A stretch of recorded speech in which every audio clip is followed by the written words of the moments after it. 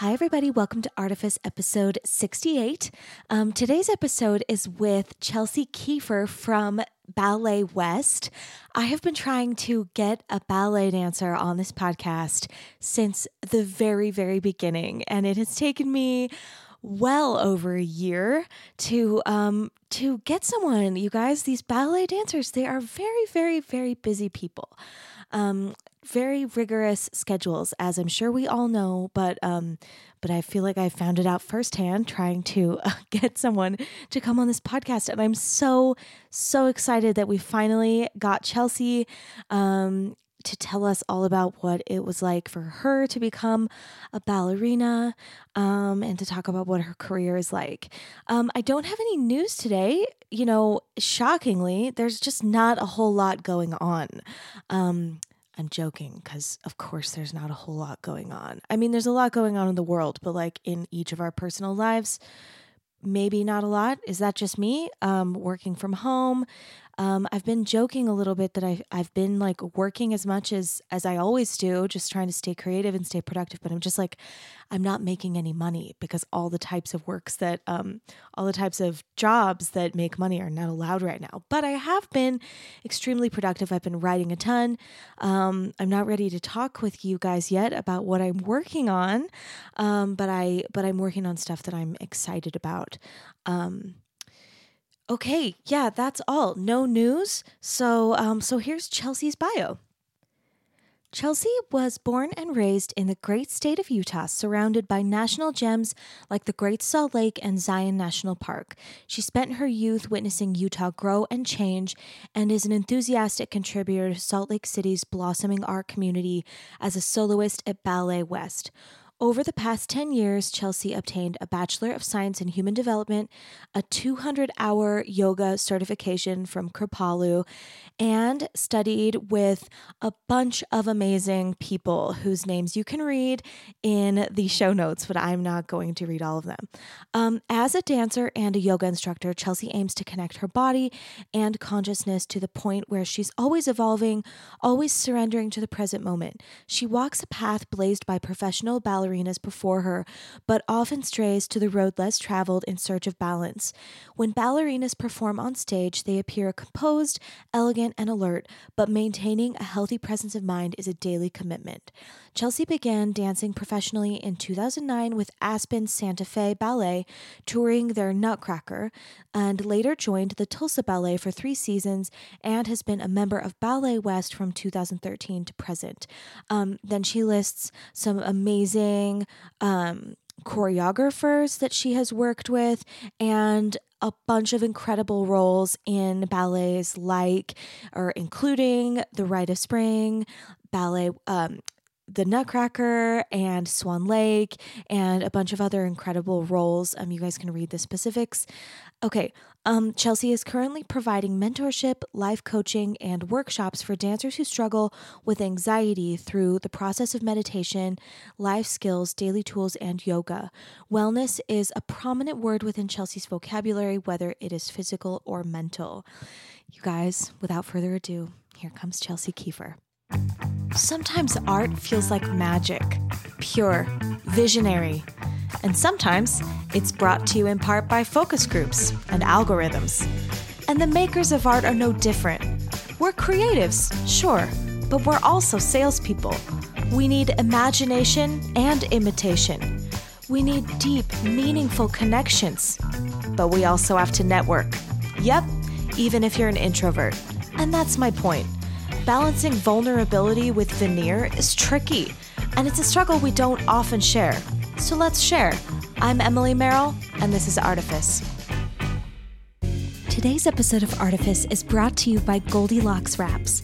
Goldilocks Wraps are an all-natural and eco-friendly alternative to plastic wrap. These reusable beeswax food wraps are made by hand using locally sourced beeswax. And not only are they easy to clean, they keep your food fresh for longer. Goldilocks wraps combat single-use plastics with something that is both practical and beautiful. Especially in quarantine, I've been trying to buy produce in bulk and cook in a way that leaves leftovers for the following day. Goldilocks wraps have come in super handy as I'm covering up tomorrow's portion of my lovely home-cooked meals and wrapping up produce to use for future recipes later in the week. It should come as no surprise to anyone that I chose the pink floral set, and I love them all so much. They're so pretty, and it feels great to know I'm supporting a healthier planet in this simple way. Head to GoldilocksWraps.com and enter promo code ARTIFICE10, that's all caps, ARTIFICE10 for 10% off your purchase today. On Friday night, Saturday night, my neighbor called and it was like 11 p.m. And she was like,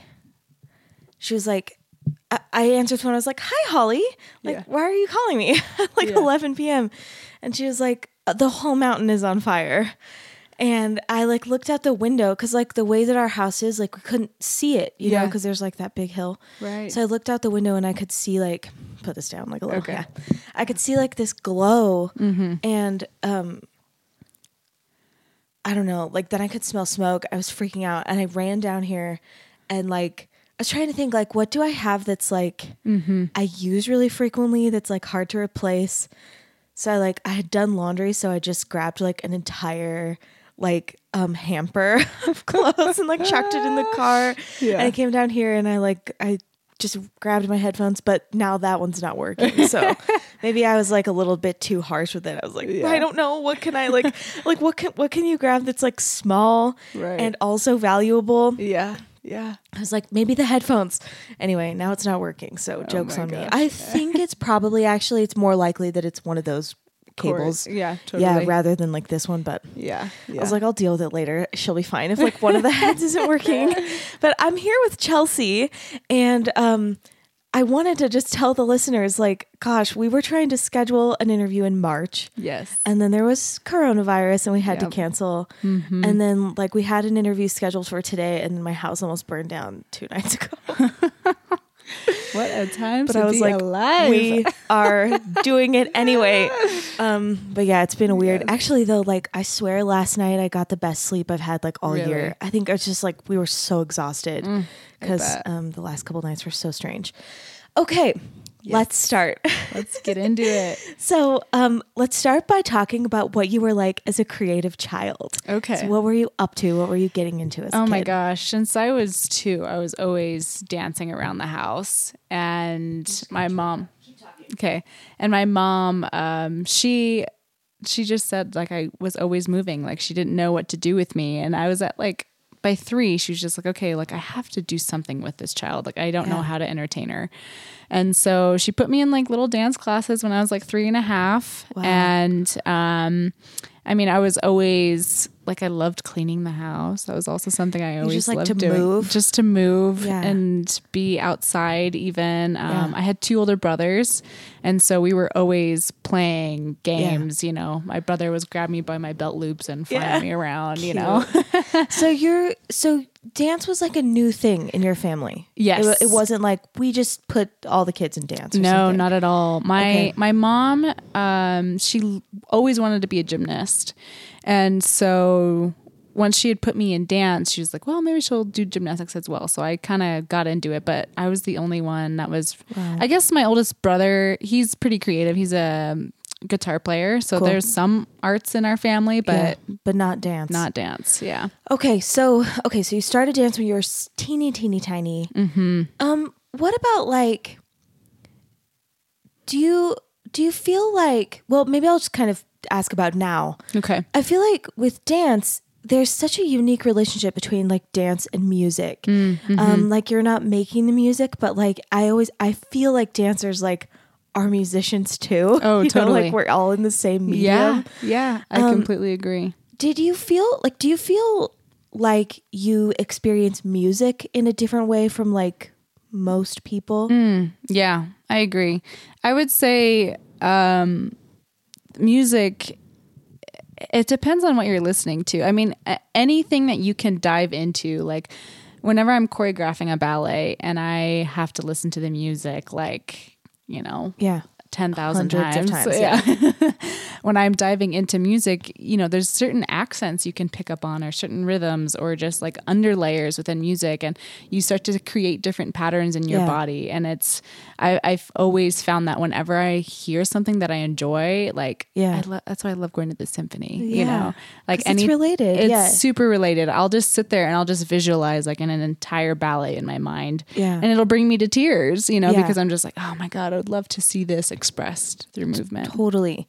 So when you were little, maybe not like 3, I mean, I'm sure you don't remember being 3, but when you were little, do you remember like having a different kind of a relationship with music too? Or back then, was it mostly just like your body? Yeah, no, it was definitely with music. I mean, my mom, her dad grew up listening to like Al Green and old blues and jazz music. And so anytime we were in the house, we were cleaning and doing stuff like that, we would always have that on, or even like Michael Jackson, Janet Jackson, you know, it was just, music was always played in our house. Cool.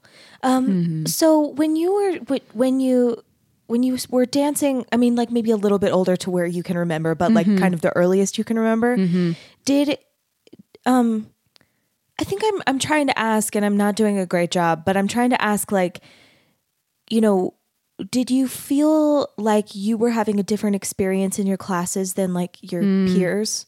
I think so. I've always been told that like I'm quick at picking up choreography or picking up tones within the music. And it's something that I still do to this day within Ballet West. I can kind of catch the rhythm that the choreographer wants. Like I can kind of pick up on it right away just by the way they're starting to express it in their bodies. And then I just can kind of go with it. Yeah. So when I was younger, I was actually doing a lot of jazz competitions and gymnastics. Cool. And so when it came to that type of stuff, I was kind of the student that was always like a little on top of it. Yeah.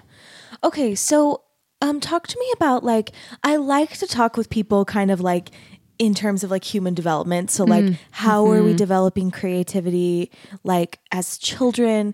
How are we developing creativity when we're teens? And then like, how are we turning it into a profession? Yeah. So is there anything else that you want to say about like, you know, I guess like part of kind of what I want to ask you is like, you know, I think dance could be the kind of thing where like you put your kid in dance because they have a lot of energy. And then at some point this child is like really showing an affinity and like gets more serious about it. And maybe like during the time that you're a child, it's not that creative. It's just like you're burning calories. You're just like, you're burning energy. But is there anything else that you want to tell about like how you feel like your creativity or like your artistic identity were changing during like the years from when you're little to like when you're 12? Right. Yeah. I mean, the first thing that just kind of popped into my mind is, have you seen those videos of like babies leading classes to adults? Yeah. So I think kids do have that creativity. Like, absolutely. I think that is ingrained, and that's when they are probably their most creative. Yeah. I would say so. And I think when it started to shift for me of like, this is what I want to do, was just how it created this structure that I really enjoyed and really wanted to know more about. It just felt boundless. And so by the time I was about 12, as I was having to choose between ballet and power tumbling, actually, those were the two that I was with. And, I don't know. I don't know really how the shift happens, but it was just like, I knew this is something that I want to keep doing because this is how I feel most myself, you know, and I never like, when it came to doing schoolwork or like playing sports, those were never the things that I wanted to do or were good at. And I knew I wasn't going to be picked to do them either because I was just kind of like this dainty girl, you know? And so, I don't know. It's really interesting breaking down human development. I actually have a bachelor's of science in human development. Cool. And so it really is a parent catching on to that rhythm within the child and seeing like how that kid is just fully themselves in that moment. And, you know, the parents encouraging it. It's like, it has, creativity has so much to do with the environment that you're raised in. I totally agree. Yeah. And I think like my podcast is called Artifice because it is a cool word that has art at the beginning. Yeah. But also because I think like there are these things that are misunderstood about what we do. And I'm interested in like kind of our identities as artists, like how we feel about art. And I think another thing that I'm kind of curious about, ballet is such a fine art. Like it's such a, ballet is like, it's heady, you know, it's like, it's kind of highbrow, or at least I think that's like a reputation It thing. has an elitist mentality to it. Sure. I have a jazz studies degree, which like didn't used to be that way, but jazz is now kind of like a highbrow type of art form. So I kind of like am used to wrestling with these questions, but I feel like, and I'm probably projecting a little because like I took ballet as a kid and I'm sure I have a very different relationship with it than you do. But I'm maybe kind of wondering like how you felt about the art of it as a kid. Like was ballet like the most interesting to you? Were you interested in like the ballet, or were you just interested in moving? I was interested in moving. Yeah. And I don't think I actually got into like the history of the work that I was doing until I was much older. Okay. I mean, I thought like I loved the story of the Nutcracker, you know, like just as a little kid, the whole, the whole magic behind it. And then I got to do Midsummer Night's Dream when I was like 9. And so that was like probably the first ballet when I was like young enough to kind of be like, oh wow, there's like an actual story happening here and there's history. And that was with like a professional ballet? Yes, it was with Ballet West actually. Sure. Yeah. Cool. I grew up in Arizona, and I think, I don't think I'm misremembering this, but Ballet West would bring a Nutcracker show there. Is that a thing? Yeah. I'm positive I saw it a couple of times when I was a kid. Now, knowing that for sure they come, I'm sure that that's what it was. I thought so, but I wasn't positive. Yeah. Yeah. Okay. So for you as a kid, it was kind of like, it was this boundless thing. It was creative, but you weren't like, specifically like entranced by the art of ballet. I think I was, in the sense of like there's so much structure behind it. Yeah. And I think that's like where my type A personality comes out, is just like wanting to be perfect at it.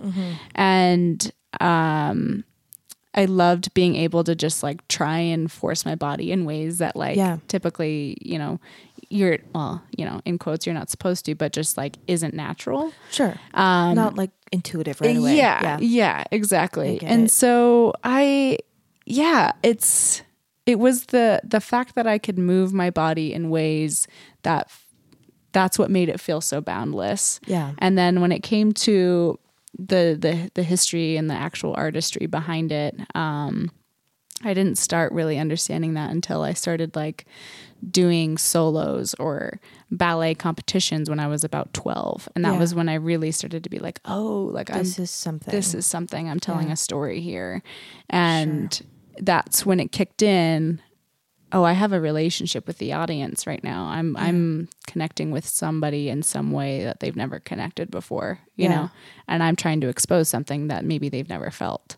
Totally. Do you want to say anything else about doing that Midsummer Night's Dream? Because that seems like that would be a huge experience. As an 8-year-old, it was. Yeah, totally. I mean, it was just being able to like see the story unfold of like just kind of like this magic and like lovers falling into place or and I was just like a little bug. That's all I did. I was like a little bug that ran around in the back, and I carried these little lights in my hand, and we were even like behind like a scrim, like a backdrop, so we were pretty hidden.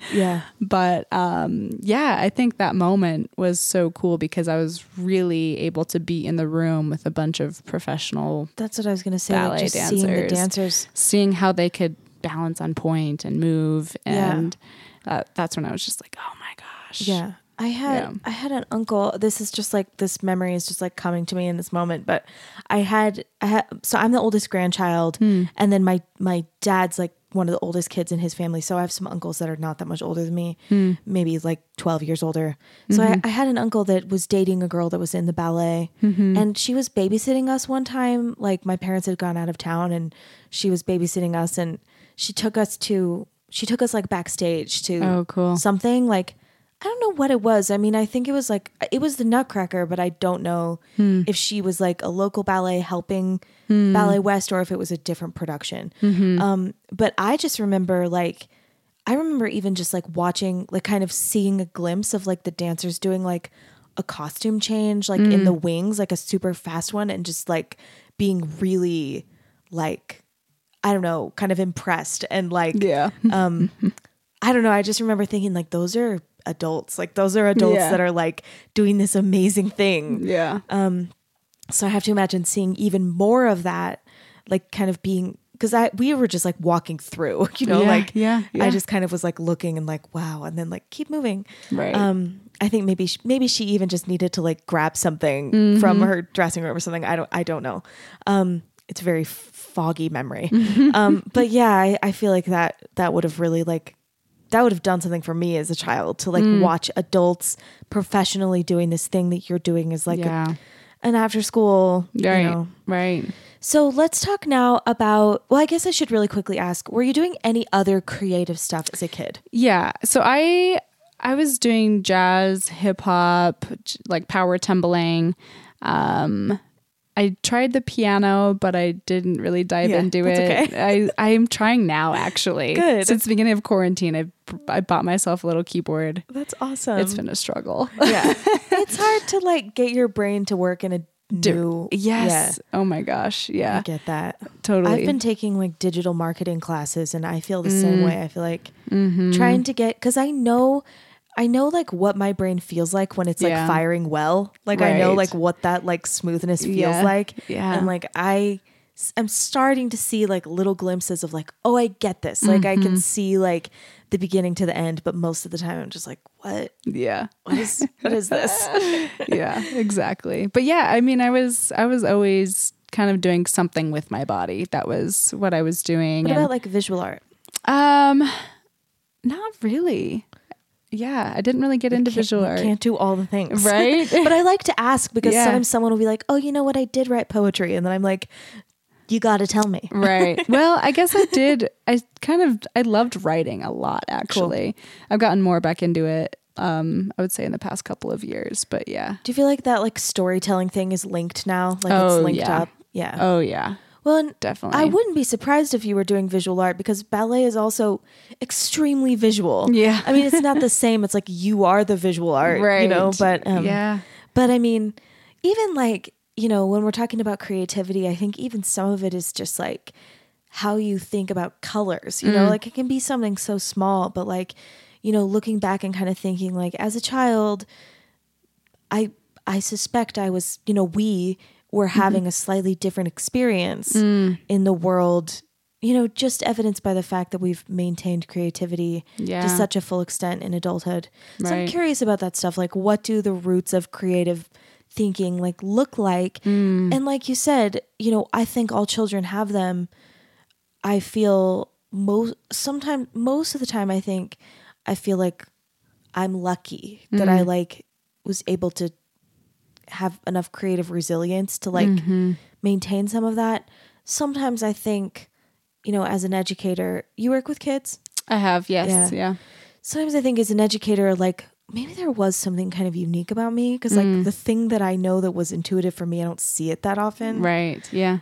Which is why I was also wondering, like, did you feel like you were a little different from some of your classmates? Like you just got it more quickly or cared about it more. But I do think as I'm talking with adult creatives, like maybe we can get some clues about what that stuff could look like for kids. Like it might not look like being amazing at ballet. It might just look like the way that they play or the kinds of questions they ask. Right. I'm obsessed with it. I agree. I mean, it's been really interesting. I taught at the Ballet West Academy this past week. working with the kids, and we've been having to wear our masks and teach. And, Yeah. you know, it was so hard for me to step into that room and be a leader because I don't know what's going to happen with my career. I mean, we're having to make continuous adjustments and we still don't know when we're going back to work. You know, everything's pretty hopeful for September as of now, but our season's continuously changing just because we don't know. And so when I had to walk into that room and be a leader, it was a big challenge for me because I don't ever want to rain on these kids' parades and their hope and their resilience of, you know, I mean, the fact that some of them came from out of state to this summer intensive and took that risk, which is, you know, I'm glad a lot of them were able to get COVID testing. So, you know, they were able to show up and feel secure and safe. But I mean, to see how much love they have for it, it's like you really have to have so much intention and accountability behind what you say with the kids. Yeah. And I think, you know, I've started to get more of that relationship of expressing a story or bringing the magic back into my work, I would say in the past year, like the most, just because of my coworkers who have said to me, like, you know, when you're doing sugar plum variation, you know, it's like your back is like a waterfall. Like you got to bring some of those like different things back into your mind that you probably felt when you were running around playing with your imaginary best friend. Right. Like you know? letting it get abstract again. That's interesting. Yeah.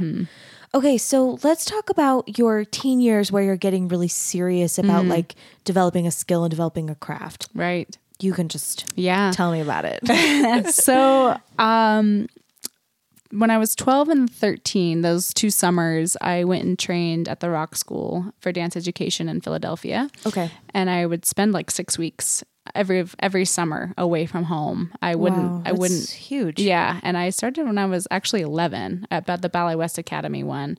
And then when I was 12, I went to Philly and I lived in Philly for 6 weeks, like in a dorm. Oh my gosh, as a little tiny baby. Yeah. And then by the time I was 14, I moved to Philadelphia for a year and I danced at their boarding school. And I just, because I wasn't feeling like I was getting the training I needed at Ballet West at the time. Yeah. And I didn't feel like they were pushing me, and like how I was able to go to Philly and experience all that training and then have to come back for an entire year and feel like I wasn't progressing was really frustrating. And so my, you know, family made a huge sacrifice and we're like, okay, we'll send you to Philly, you know.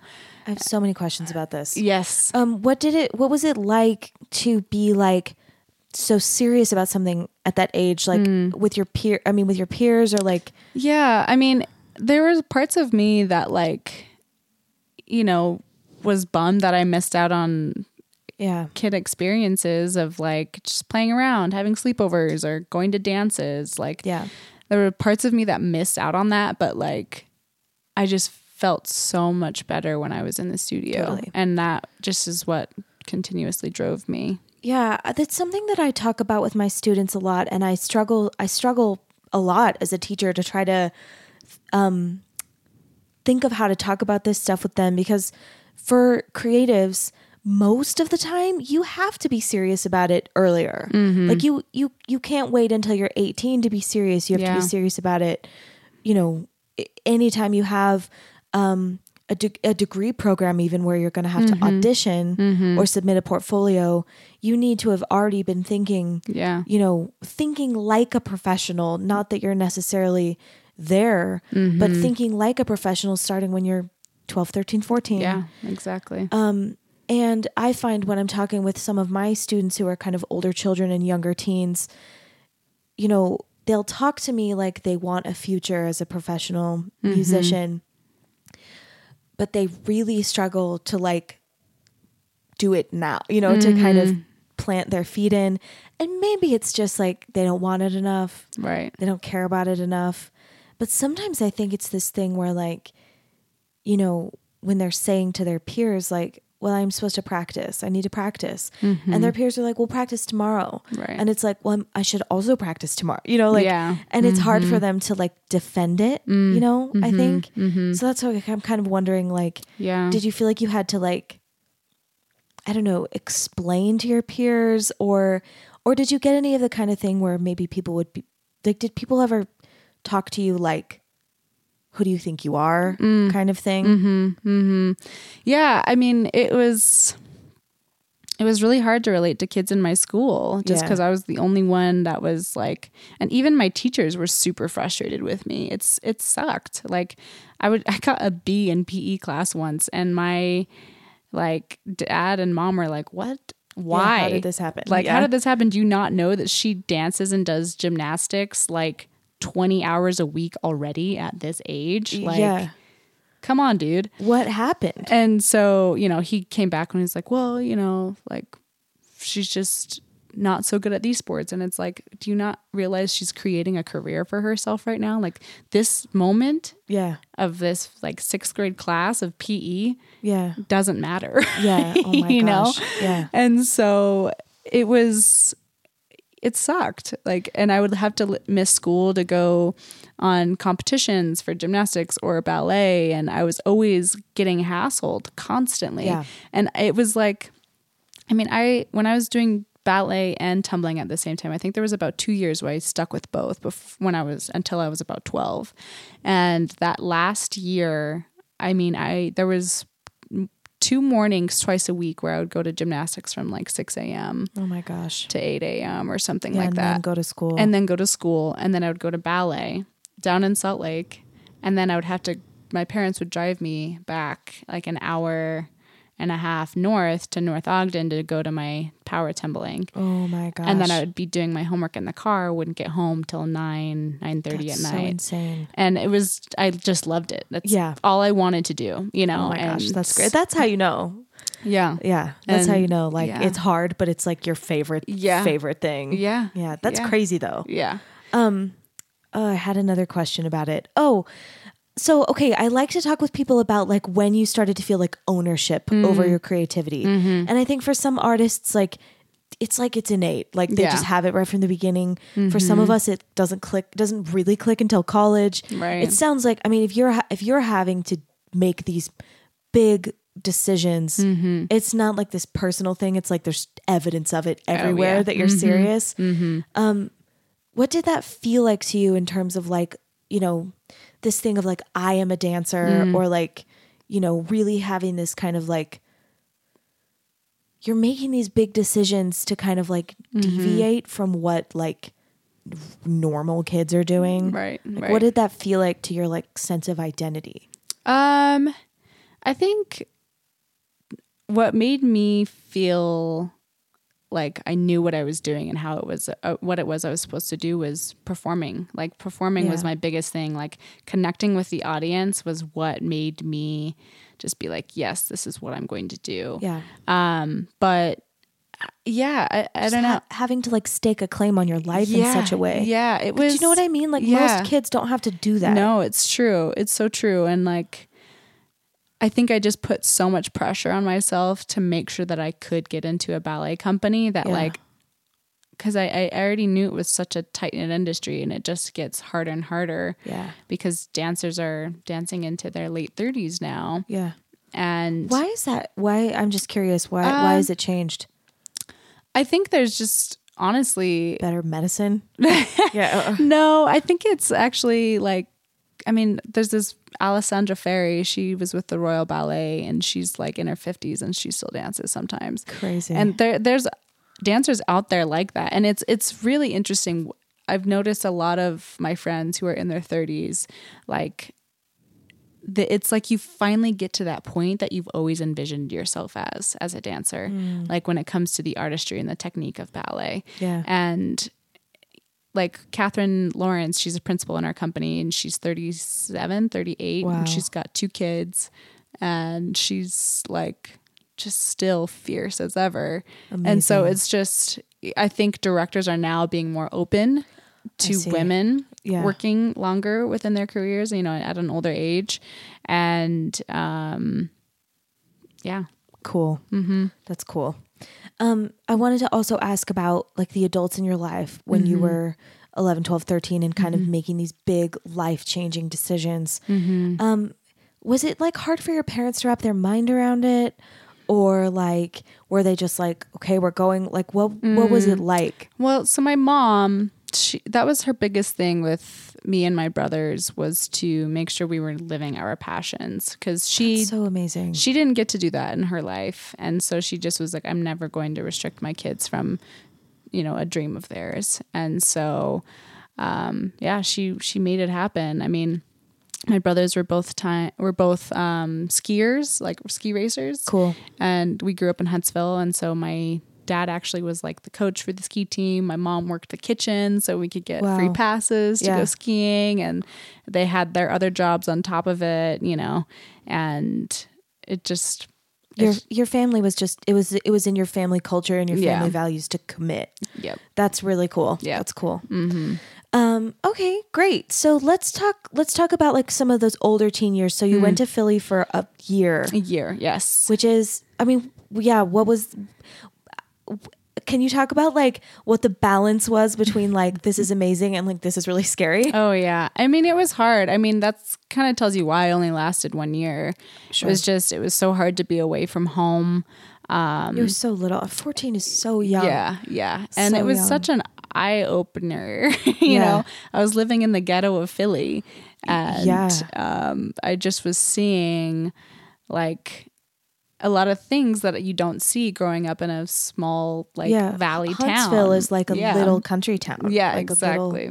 North of, for the listener, it's north. So there's like Salt Lake, and then like the next kind of big city north of Salt Lake is Ogden, and Huntsville is like a suburb, is not even probably the right word for it. No, it's like it's near Ogden, but like it's farm country, right? Yeah. Mm-hmm. Yeah. But yeah, it was.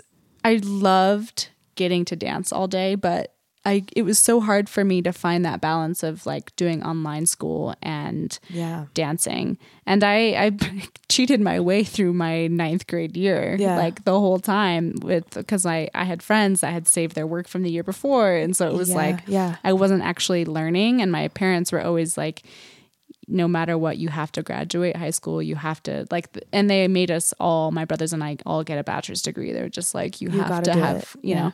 And so, it was, I loved that, being surrounded by friends though, that were just like me. Just as serious as you. Just as serious as I was. Yeah. That's huge. It was huge. Yeah. It felt like I had finally fit in. I had finally found my crowd, I had that experience like in my first, like I remember like the first couple of weeks I went to like one of the best jazz studies programs in the world in Texas, and almost everyone who goes to that program is not from Texas. So it's like you have to really want to be there. Like the kind of people who end up there are really serious about it. And I remember feeling that like, oh, everyone is as into this as I am, and having that be like such a relief. Yeah. Like such a relief to not have to explain like why you're obsessed with this thing, or like why it means so much to you. And I imagine even just like having a roommate that like, just for you to feel like understood in that way would be really impactful. Right. Definitely. So you go ahead. Yeah. So I stayed there for a year, and, but I was ready to come home. I knew I wanted to keep training, and my mom and I were just trying to find another avenue for me to do it. It was just also too expensive for me to go 4 years in a row. It was like, I mean, you're basically paying it for a bachelor's degree, Totally. So I moved back to Salt Lake. Actually, my parents rented out a tiny little 1-bedroom in the Avenues. And I started focusing on getting my GED done so I could start college early. Yeah. And we had found a new studio that had opened up called Salt Lake Ballet. And one of the teachers was Cuban. Cool. And had really good technique to what he was doing. And I was like, okay, this is more in alignment with what I learned in Philadelphia. And I can still, like, he was creating a schedule to where I could still kind of be dancing all day long. Cool. Yeah. Or at least have a couple of classes during the day. So I got my GED. Well, I did that for a year, and then that program just wasn't enough still. Like my mom and I were always just trying to find the next best she thing. was invested in it with you. She was awesome. That's amazing. So then I got my GED and I applied to the University of Utah's dance program, and I did that for 2 years. How old were you? 16 to 18. I was at the U. That's crazy. Did you ever doubt? Like, did you ever wonder if it was like not the right thing? I didn't feel that until I was 23. Yeah. Yeah. That's when it hit me, when I was like, am I doing this for the right reasons? Why am I doing this? You know? Yeah. But yeah, and that was when I was already in my first job. Yeah. I was dancing with the Tulsa Ballet, and I had spent 3 years there, and I was kind of like a prodigy child in their company. Mm-hmm. I joined it when I was 18, and I was still doing school online, working on my bachelor's. And then I was having to work at Fleming's Restaurant Steakhouse in Tulsa after dancing all day long. Oh my gosh. And dancing all day long, because I had to be able to pay my rent. So it was a lot, but I was young and I could handle it. Like I was just like, let's just crazy do how much it. energy you have. Oh my gosh. Yeah. Yeah. And then crazy. and so like my first season with Tulsa Ballet, I got to perform one of my dream roles. Like, and that was kind of like where that like prodigy moment stepped in. Where What it was role like, was it? It's this ballet called In the Middle Somewhat Elevated by William Forsythe. And it was choreographed, I want to say like in the late 70s, maybe even 60s. I'm not sure. Like pretty new. Yeah. And it's a very contemporary, like out there piece. And like people, like a lot of the audience members could not handle the music because it's very like, not techno, but it's kind of got that layer of like tech to it. But yeah, I got to do the Sylvie Guillaume role, and I didn't do the whole thing, but I got to do the whole beginning section of the ballet through the middle. I just didn't do the last pas de deux. The principals in the company stepped in and did that section of it. But I was so happy that I had that opportunity. Yeah. And I kept getting that the first 2 years of being within the Tulsa Ballet. And by the second year, I had joined in as a core. And then the third year, I was still ranked as core, but my director, Marcello Angelini, was going to promote me to demi-soloist. But that year, I had already gotten a yoga certification. I was still kind of working on school, but I just didn't love it anymore. I was like, why am I dancing? I hate this right now. Why? Like, what happened? I think I was just mentally and physically exhausted. Yeah. Like it was really hard working underneath that director. He, the mental game within it was just like too much for me. And he was pretty manipulative. Yeah. So when you were asking yourself, like, am I doing this for the right reasons? What were what were the questions? Like, it felt like I was asking myself, like, do I even love myself in this career? Yeah. That was really what it was. Yeah. And am I, like, I feel so much better when I'm around people that aren't in this career, because it feels like there's just constant competition and like it was just, it hit me so hard. This is something I've kind of been thinking about recently. And I wonder if it's because, like, I've been doing this podcast a little over a year, and I ask a lot of the same questions to people. And I think maybe almost inevitably, the relationship that we have with art and creativity as kids is going to change when you're a professional because of this same kind of stuff. Like there starts being politics, and there's like when you have to think about paying your bills with your art, it's just different. And I think this kind of early 20s, like fear of like, am I doing this for the right reasons? Or like, is this the right thing? Or is this sustainable for me? Like you said, like, do I love myself in this? Which I think is it's something I think that once again, like we have to apply like a creative mind to, which I'm sure is the fact that you're still doing it tells me that's what you did. Yeah. But, definitely. But like, while we're talking about this, I mean, do you have any other thoughts about like, I don't know, like what this thing is? Like, do you think it's inevitable? Do you think it's like, can we avoid it? Like, I think it's inevitable. I think I don't know if we can avoid it because I think our lives are constantly changing. Our mental game is constantly changing. Like it's that human development thing, exactly, right? It's like the evolution of who you are. And you can start getting tired. And you can start getting tired. And I think that's where you have to take that. That's where so many people have gotten so attached to the outcome or to the perfectionist aspect of their careers, of what they wanted to achieve. And, you know, your paths are going to shift. And so when I made that decision to quit, I didn't quit fully because I was just like, I may regret this. Yeah. And I was like, I'm just going to move back to Salt Lake. I'll join Ballet West part-time. And so I was just supposed to help them out with Nutcracker and Swan Lake, or Giselle and Swan Lake. And then I was going to be able to like figure out what my degree was going to be, because I knew I still wanted to go back to school. Okay. Or finish it off at least. Yeah. And then teach yoga, because I was really into yoga. I was teaching at like 5 different yoga studios. Let's talk about how that started. So we skipped some things, but right. Okay. So you were 16, you got your GED, you did 2 years. Yeah. In the University of Utah ballet degree. Yes. Okay. Yeah. And then how did you end up in Tulsa? That is where I got my first job with the Tulsa Ballet. And I got that job through a ballet competition that I did in New York City. Okay. Yeah. So you were just like, you know, in addition to school, you were just doing some competitions and then got a job offer. Yes. Okay. And then you moved to Tulsa when you were 18? Yes. Crazy. And then when did you start getting into yoga?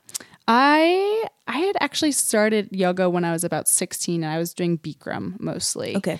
And I just loved, again, the physicality of it. Yeah. And then when I was in Tulsa, we had this free gym membership that was connected with our company. And so like we would have some really hard days, and my friend Jamie and I would just go and take the yoga classes, and sometimes we would do the harder classes, or we would start dabbling into like the light candle classes, and where it was more about meditation. It was more about being gentle with yourself.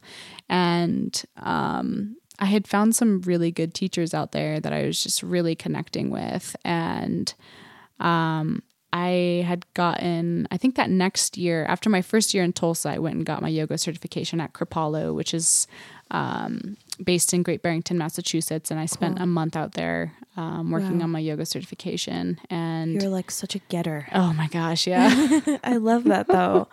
Yeah.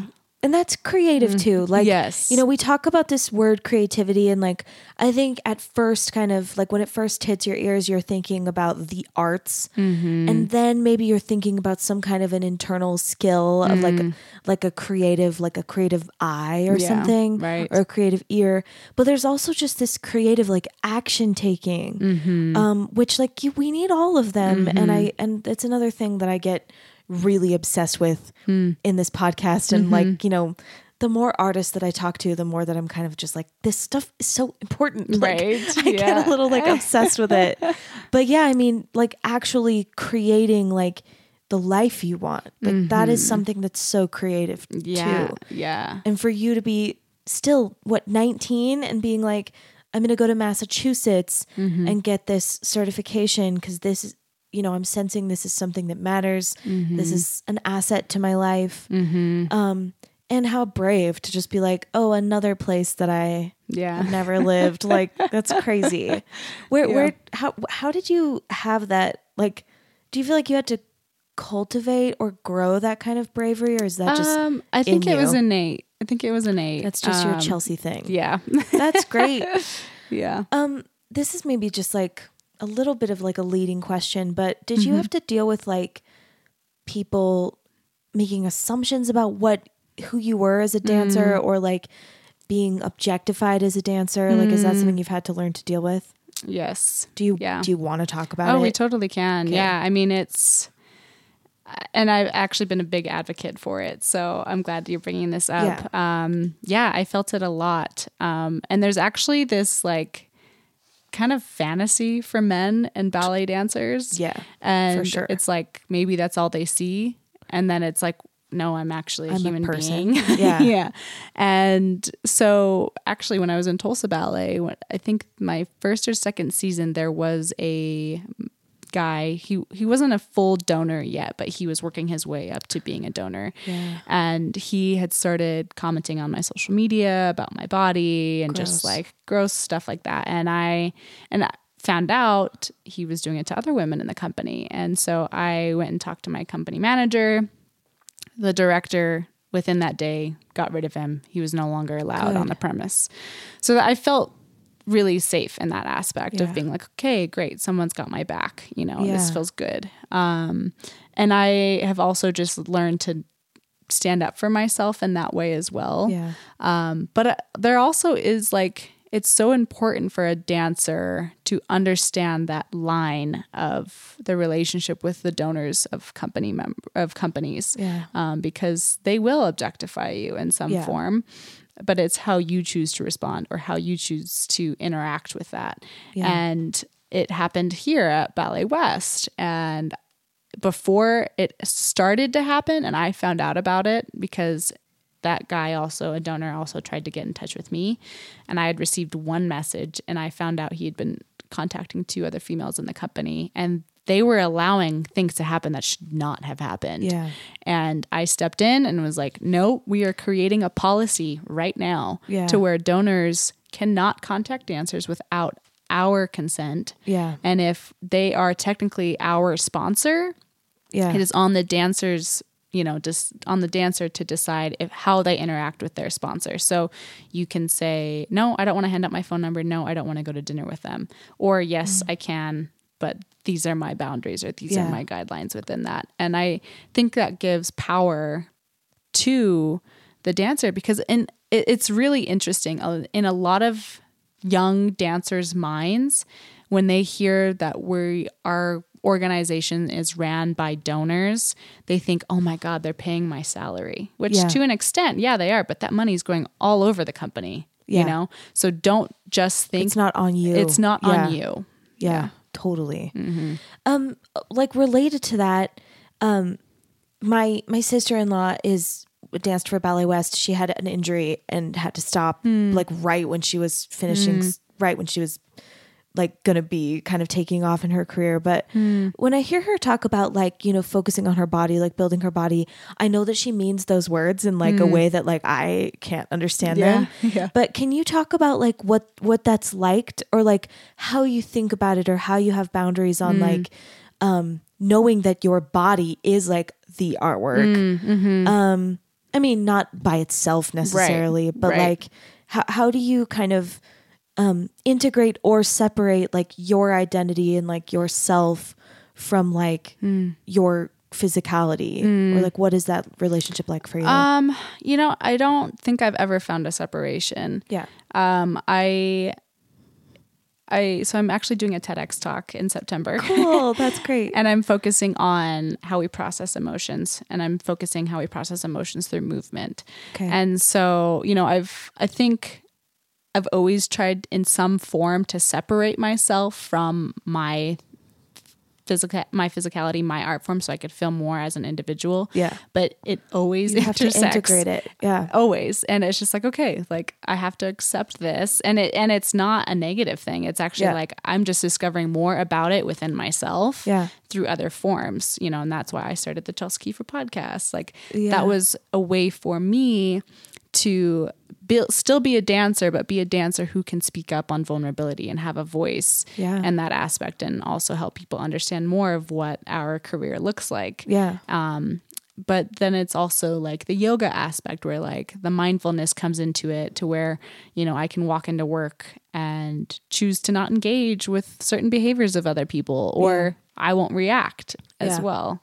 And, you know, for me to process something that may be frustrating, I'll do it through therapy, or I'll do it through journaling, but always if I can do an improvisation session by myself in my apartment, like that feels the most fulfilling. Yeah. Have you ever like felt like you had like a negative relationship with your body?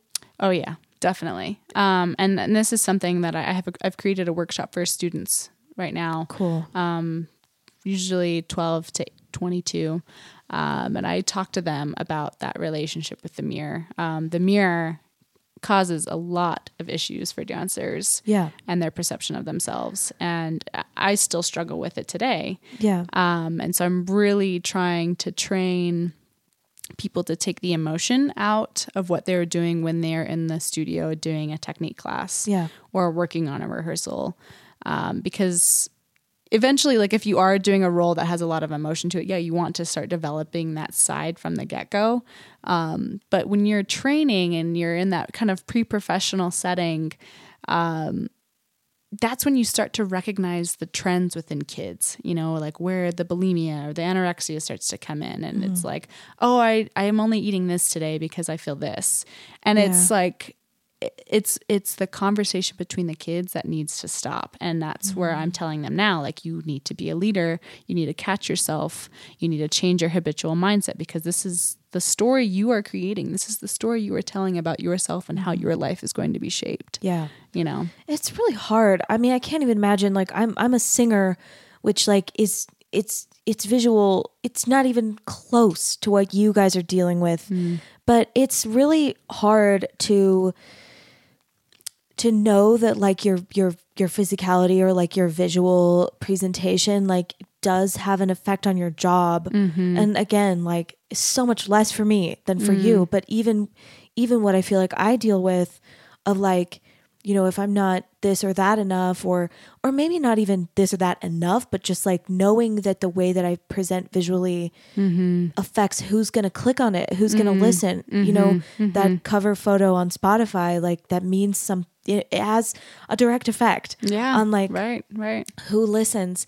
That's hard for me, like to try to, to really have to ask myself, like, which of what parts of this conversation are productive for me, and what is the boundary between like, I go this far, because like what part of it is work, what of it is like vanity, what of it is just like unhealthy, right? It is a trip. Yeah. I agree. I mean, it's a constant discovery for myself. Like I noticed during quarantine that I wouldn't look at myself in the mirror in my apartment. I would just kind of walk past myself, where the first thing would be a negative thought. And I was just like, whoa, what's this about? Like, let's address this, And so I started doing some like mirror therapy.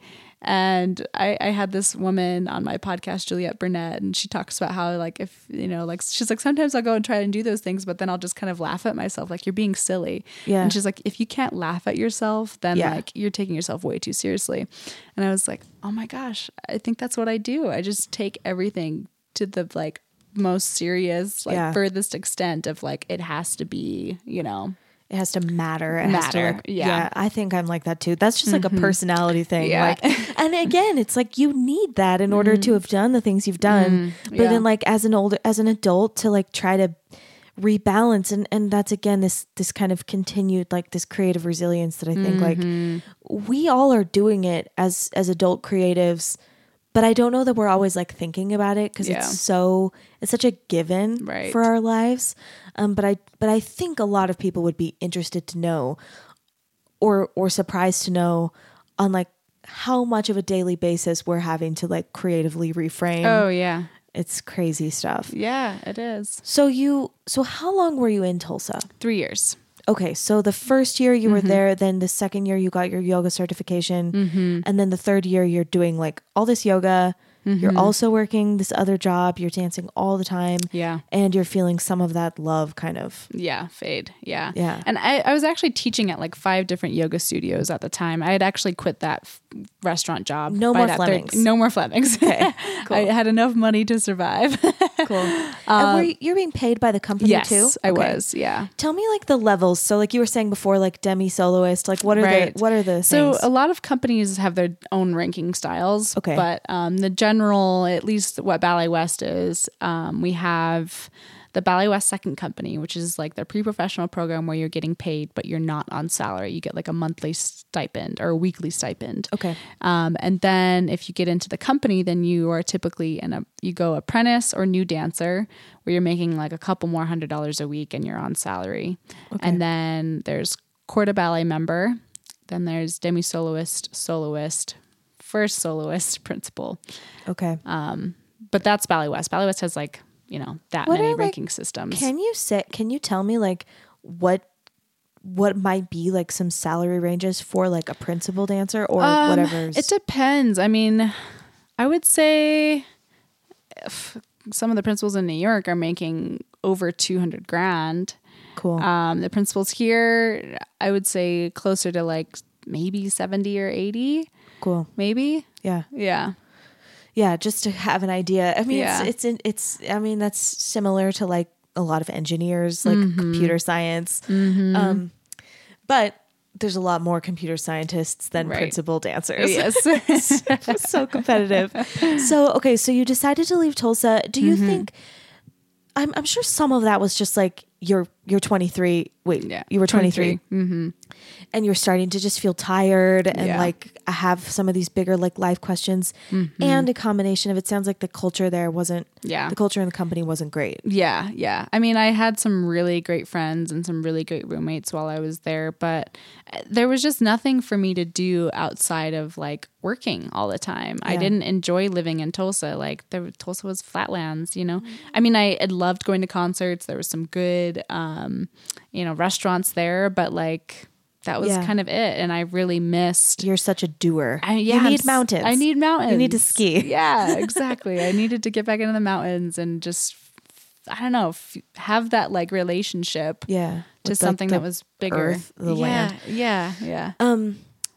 Yeah.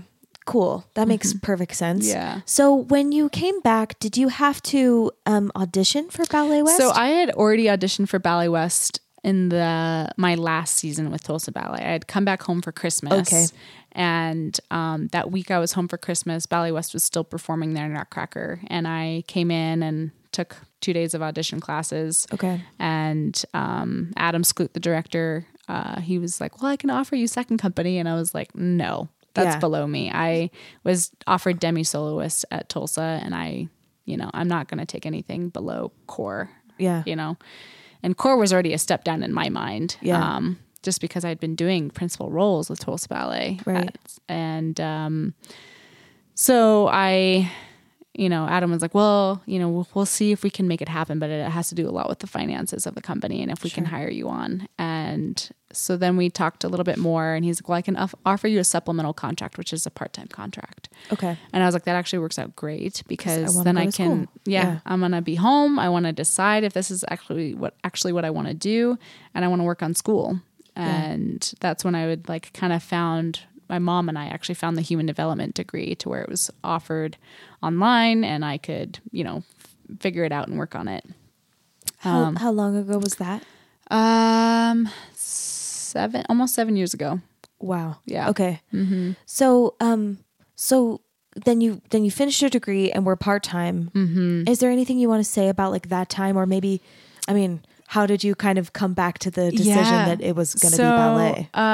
I used to tour with a company actually before Tulsa Ballet when I was 16, Aspen Santa Fe Ballet. They're based in Aspen, Colorado. My sister-in-law did that. Oh, really? Yeah. Awesome. So I'm vaguely aware. Yeah. I didn't know her when she was doing that. Like, okay. She's a little older than me, and like we Yeah. weren't in the same family until Right. after her injury. Yeah. But anyway. Yeah. So I knew I needed to make some more money, because I think I had moved in with some friends. I had gotten a house with like 3 or 4 other friends. And you so, were still teaching yoga too. yes. Okay. Well, actually, no, I didn't find I had my own studio for about 2 months. Cool. Because I had applied at a bunch of places here in Salt Lake, and I didn't connect with anybody. Kind of saturated here. Yeah. And it just felt like it was such a scene. And I was just like, man, if I'm going to teach, I'm going to do my own thing, just because I'm not in alignment with a lot of what's happening. Yeah. So yeah, was like, I need to make some extra money. Like maybe I can get this job with Aspen after I do Giselle, and then I can come back and do Swan Lake. And then still focus on school. And you were doing Giselle, that was part-time. Yes. Okay. Yeah. So Giselle happened for like from September to October with And this Ballet was West. 7 years ago. Okay. Yes. And then I went and joined Aspen for like end of November to mid-December. And I get a call when I'm touring with Aspen, and I get a call from Ballet West, and I'm like, hey, we had a girl go out. When can you come back and do Nutcracker with us? Yeah. And so I was like, I finish in like a week, like send me the videos and I'll catch up and teach myself choreography. Wow. And so I finished my performances with Aspen. We were actually finishing our shows in Santa Fe, New Mexico. Okay. I finished my shows, had to change my flight from Albuquerque to here, like on a Monday morning. I flew in at like 6 a.m., landed at like 9, went into straight to the studio, went to rehearsals. I had a half hour of snow, a half hour of flowers. And I was like, cool. So when's my first show? They're like, tonight. And I was like, Oh my gosh. Okay. I thought maybe put me on stage tomorrow, you know? Oh my gosh. And like, just kind of in that moment, coming back to doing like the Ballet West Nutcracker, which is what I've been doing since I was 8 years old, was just kind of like, okay, yeah, let's keep doing this. Back. Yeah. And then I got to do the 4 signettes, the swans, the 4 little swans in Swan Lake, that February, right after Nutcracker. And I was just like, wow, another dream role kind of accomplished. Yeah. So at that point I was like, okay, you just have to build up your mental game. Like this is hard, but like, this is what you love. There's no way you can do a 9-to-5 job. You will not last. Totally. You know? I've had that thought too. I'm 32, and I finished my master's degree when I was 24, and there have been several times in that gap that I've kind of gone like, this is hard. This is really hard. Like, should I have just gone to law school, or like should I have just done something else? And I always come back to that same thought too of like, the stuff that's hard about this is like the hard that makes more sense. Yeah. I mean, and it's always possible that things, as we get older, like things will continue to kind of change. And so much of it has to do with like the world too. Yeah. Oh yeah. Like our businesses are like null right now. Like we can't do anything. But I think, like I was saying before, it's one of those things that I think you just have to keep applying creative brain power to. Totally. So you knew that you loved ballet, but you needed to up your mental game. And what did that mean? It meant for me to do less, actually. Yeah. Because that first year I had moved back, I was kind of teaching classes, like yoga classes for fun at this studio my friend was letting me borrow. And I was also volunteering at the Odyssey House and Juvenile Delinquent Center for Girls, and I was teaching them yoga. And I was still working on school, and I was just like, okay, I've been giving myself to everybody else but to me. Yeah. And I had been doing that up until then, Yeah. And you were like 25? 23 still. Yeah. Okay. So that's like kind of this big year. Yeah. That one big year. And so I was like, all right, we need to do less. And so I just focused on school and dance, and I kind of took everything else out. And then I graduated from the U in 2017. And that's when I was like, okay, I'm just going to dance. And I did that for almost 2 years. And then the Chelsea Kiefer podcast happened in 2019. Okay, I didn't know you had a podcast. Yeah. I didn't know that. Okay, wait. So you were dancing just only for those 2 years. Right. And then tell me all the things. Yeah. So it was really hard for me to just dance for 2 years. Like, because you're busy. I'm busy. I'm a busy bee. I have to always be doing something because that's what makes me feel worthy. And so I was like, okay, I got to break down that conversation of what's happening. And so I actually had gotten my own apartment by that point. I was living downtown, and I just was like reading a lot and doing a lot of self-care and journaling and meditating more. And then I was like, you know what, I'm going to start sharing some of these meditations with my friends. And so I started doing these live Instagrams like every Sunday. Yeah. And I would be on there for like 20 minutes and just give a meditation and read poetry from some of my favorite poets. And then I started doing that out of my apartment. And I was like, okay, I'm ready to start kind of giving myself back a little bit more, because I feel like I've done enough like recuperating. Yeah. And so I was really trying to just figure out how to like promote myself and just share what I knew from yoga and like what has helped me get to where I'm at today and what I knew from my human development degree.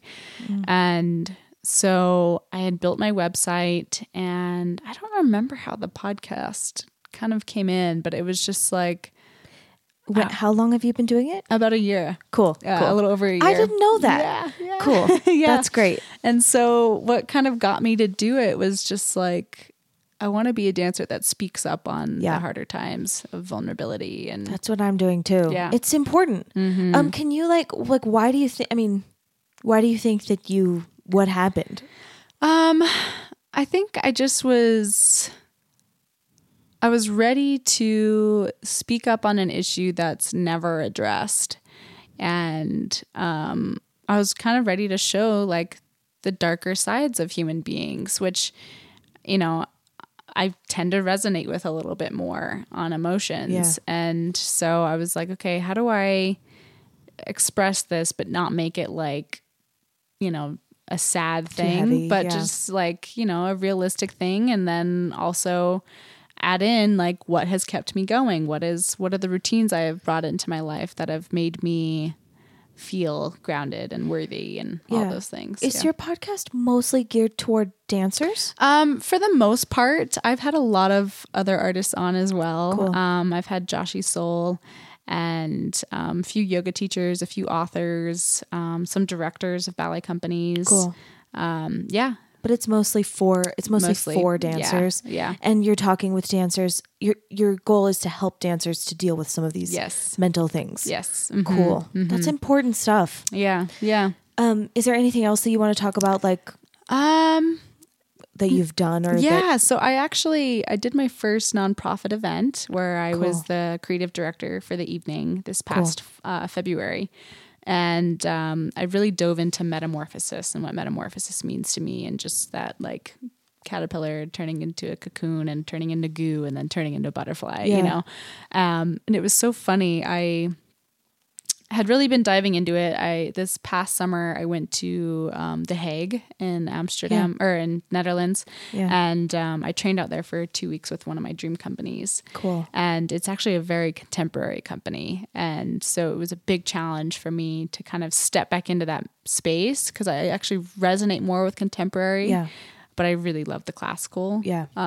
So I was just trying to discover more about my body, and we had done one of the pieces by the director, Paul Lightfoot, and it just has it's the beautiful like Philip Glass metamorphosis music. Yeah. And it stuck with me, and it was all I could think about. And then I had a friend who started a nonprofit called One Small Miracle that helps people within the service industry. So if you're injured on the job or don't have insurance, we can help you out. And so he's like, I want to do an event that, you know, forces people in our community to kind of dive more into themselves. And I was like, metamorphosis, let's do this, you know? Yeah. And so I spent from August until February creating a 45-minute ballet, or piece that featured 6 live musicians, 6 artists. And we did it at the McEwen Mansion in Salt Lake. And it was really, really fun to speak on emotions through the body. On the 6 basic emotions of joy, fear, surprise, sadness, disgust, and I think that was it. Anger. Yeah. Anger. Okay. Yeah. Did I say anger? And that's the one I danced was anger. It's important. Yeah. It's important. Yeah. And we don't talk enough about it. Mm-mm. Yeah. So that's actually what my TEDx is about, is anger. Cool. How we express anger. I'm excited to hear that. Yeah. When are you doing that? September 19th. Amazing. Yeah. Is that here? TEDx in Salt Lake? Yeah. They're going to be doing it at Kingsbury Hall. They're going to be offering live stream tickets though. Do you want to say anything about anger today, right now? Yeah, totally. So I might botch this quote, but It's okay. there's this book, Emotional Intelligence by Howard Gardner, and Daniel Goldman. And We'll figure it out. He features a clinical psychologist, Howard Gardner, who speaks on emotional intelligence, and he says, but like the kinesthetic realm, where physical brilliance manifests itself nonverbally, extends to language and cognition. And so, kind of breaking that quote down is what I'm going to be talking about, and how, when we're processing emotions of anger, it can be such a drive for certain people to like do more. But a lot of the times it's moments of annoyance or disassociation. And so you're not fully processing it. And then it's affecting your relationship with yourself, with your partners, with your family, and I just feel like there is so much anger right now that is needing to be expressed, and it's finally coming out. But now how are people moving through it and processing it? And so, I created this duet on my friend Hadriel Dinez and I for this event that was back in February, and we're going to do that same duet and change it up a little bit. But it is very much about a relationship and just how, there's so much going on behind that nonverbal communication of body movement. And I think if we can get more in tune with that, then we're going to be building up more of our emotional intelligence. Yeah. Yeah. Am I understanding you right? It's like the quote is maybe kind of saying that like anger first is physical. Like anger, is that right? Like it gets out physically, and then like it's kind of up to you whether you want to like or it process it verbally. Definitely, and like integrate it in your brain. Yeah, exactly. Which we are not good at. I think for everybody, and especially for women, anger is such a taboo emotion. Like I've talked about this a bit. I've talked about this a bit just in my own like writing, my composing and stuff. But I mean, I feel like I didn't feel like I experienced anger that I let myself feel until I was like 27, because it was just like, what, angry? No, frustrated, annoyed, like you said, like dissociated, but like anger it's an action emotion. It's important. It's an important clue. Yeah, I agree. Definitely. Okay. So let's just talk about, so again, like the podcast is called Artifice because I think it's a cool word, and because I think that we have these like behind the scenes, like hidden kinds of things. So I'll ask first, what do you feel, what's the relationship between yourself and the art that you make in terms of like, how much of yourself is in it, or do you feel like it like changes you, or like just what is the relationship between yourself and your art? It depends on what I'm performing. It is like what's happening in that present moment. But there is always a part of myself coming through that needs to be expressed. Just in maybe something that I've never discovered before, and I'm trying to discover it more, or a past trauma or a past like triumph. I think that is what I'm always striving for within myself as an artist, is like the utmost raw, vulnerable truth of a human being. How do you deal with those moments where like the character or like the role that you need to play isn't like matching with like the Chelsea you are that day? Yeah, totally.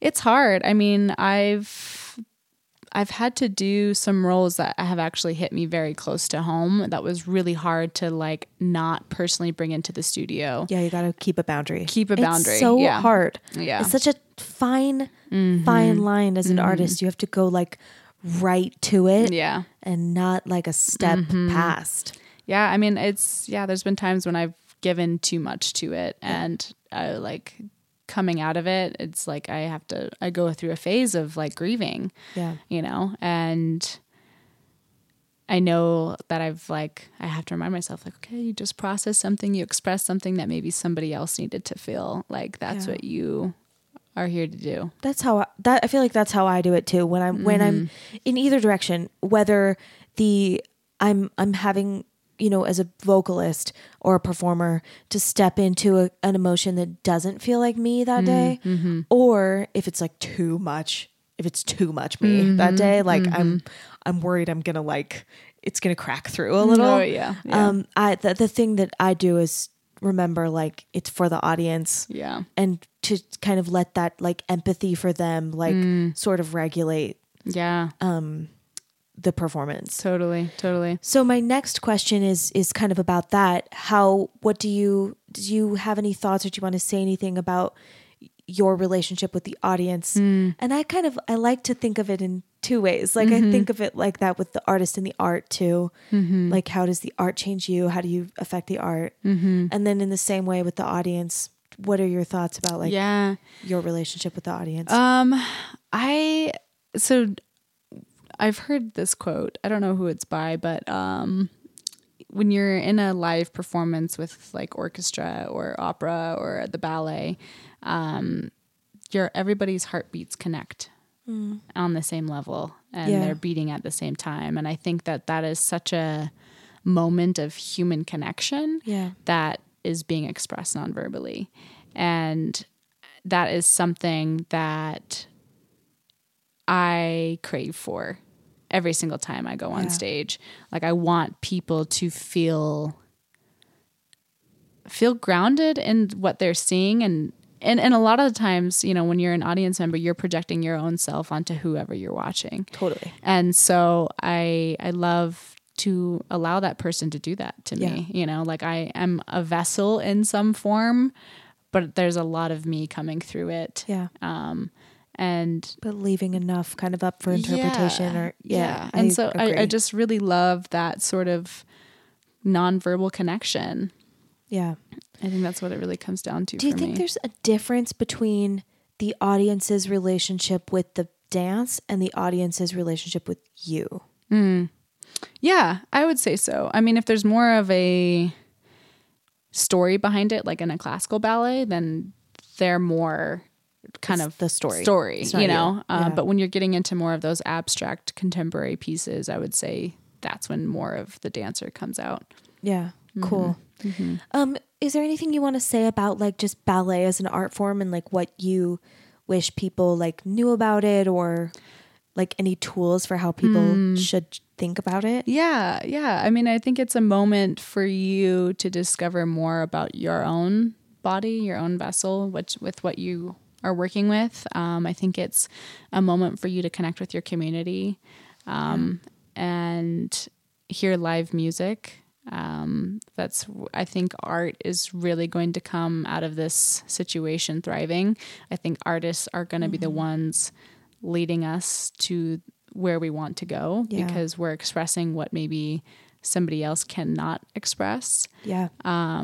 So when it comes to ballet, I think just have that childlike outlook on it. Give yourself the space to sit and watch. Yeah.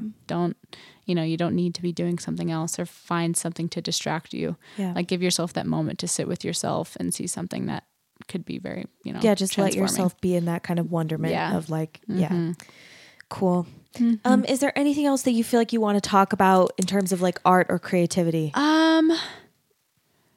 Or art identity? Not really. I mean, I guess I would just say like it's becoming a master of something is really beautiful. Yeah. And I think that's what a lot of artists are doing today. And just knowing that like you have this like plethora of information is like maybe something we should remind ourselves of more often, Yeah, totally. You mean like, you mean like, do you feel like each person should do their own version of that? Is that kind of what you're saying? Yeah. I think that too. Like, I want to interview artists just because I like art. I like artists.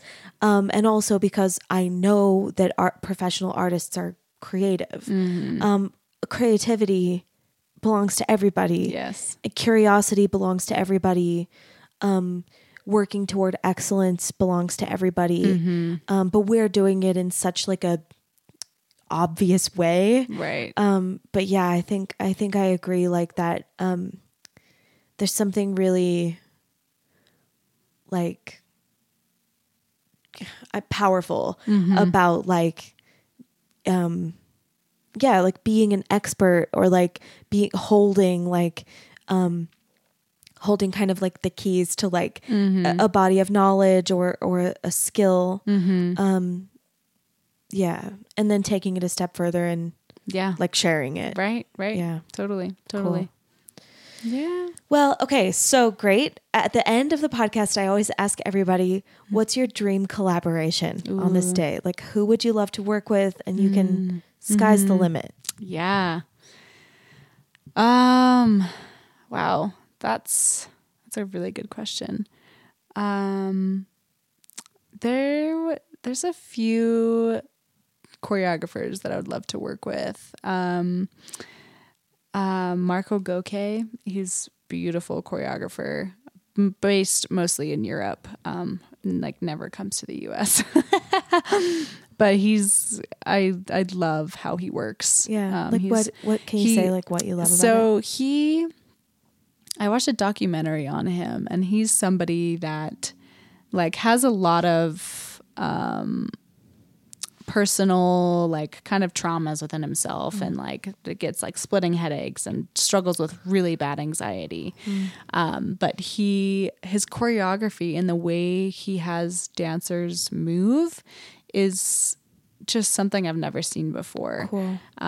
It's like, and he just has this, like he's really developed his own character. Like he will sit in the studio and smoke cigarettes and then like wear his sunglasses all day long. And like he'll sit like not even a foot away from the dancer and have the dancer going over their choreography right in front of his face. Yeah. And it's just an image and experience that I would love to have, because he is looking at that artist for who they are and how they move their body. Yeah. And he is someone that is expressing more of those like chaotic sides. And I love that. It sounds like you're curious. Yeah. I'm super curious about it. But yeah, he's probably the one that's on my mind. I love it. And then finally, tell everybody where to find you. Yeah. So I have the Chelsea Kiefer podcast on Instagram. And then I also have my personal account, Kiefer Chels. I've got a website, chelsea-kiefer.com. You can find me at balletwest.org, read my bio, and just kind of connect with me. Great. There, yeah. I'm so glad that we finally made this happen. Know, me too. And that there wasn't like, I was texting Chelsea last night. There was like an evacuation order for my street because of the fire. Oh my gosh, I can't believe it's real. Until like late last night. I was going to message you last night and then I was like, I'll just text her in the morning. Yeah. But yeah, I'm so glad that like it worked and that you were able to come and that your lungs are not filled with smoke. Yeah. Thanks for the rain. You know, like we had rain last night and it was really like, I feel like it's like tamped all the smoke and ash down. Yeah. Andrew, my husband, it took like, he was out yesterday, like there's this crazy wind and he was just like, you know, just making sure like all the gates were closed and stuff. And when he came in, like his ears were all just like full of soot and ash. Oh my gosh. Anyway, it's been a surreal couple of days. I bet. Nevertheless, I'm so glad that you're here. Thank you. That we Thank you for did having this interview. me. It's my pleasure and it was great to meet you. And thanks. Too. Thank you. Thanks for listening to Artifice. Our music is by Jerem Hansen and artwork by Sarah Keel. If you'd like to recommend a professional artist for an interview on the podcast, please send me a note through my website, emvocals.com, and don't forget to rate, review, and subscribe. Thanks again. Have a great week.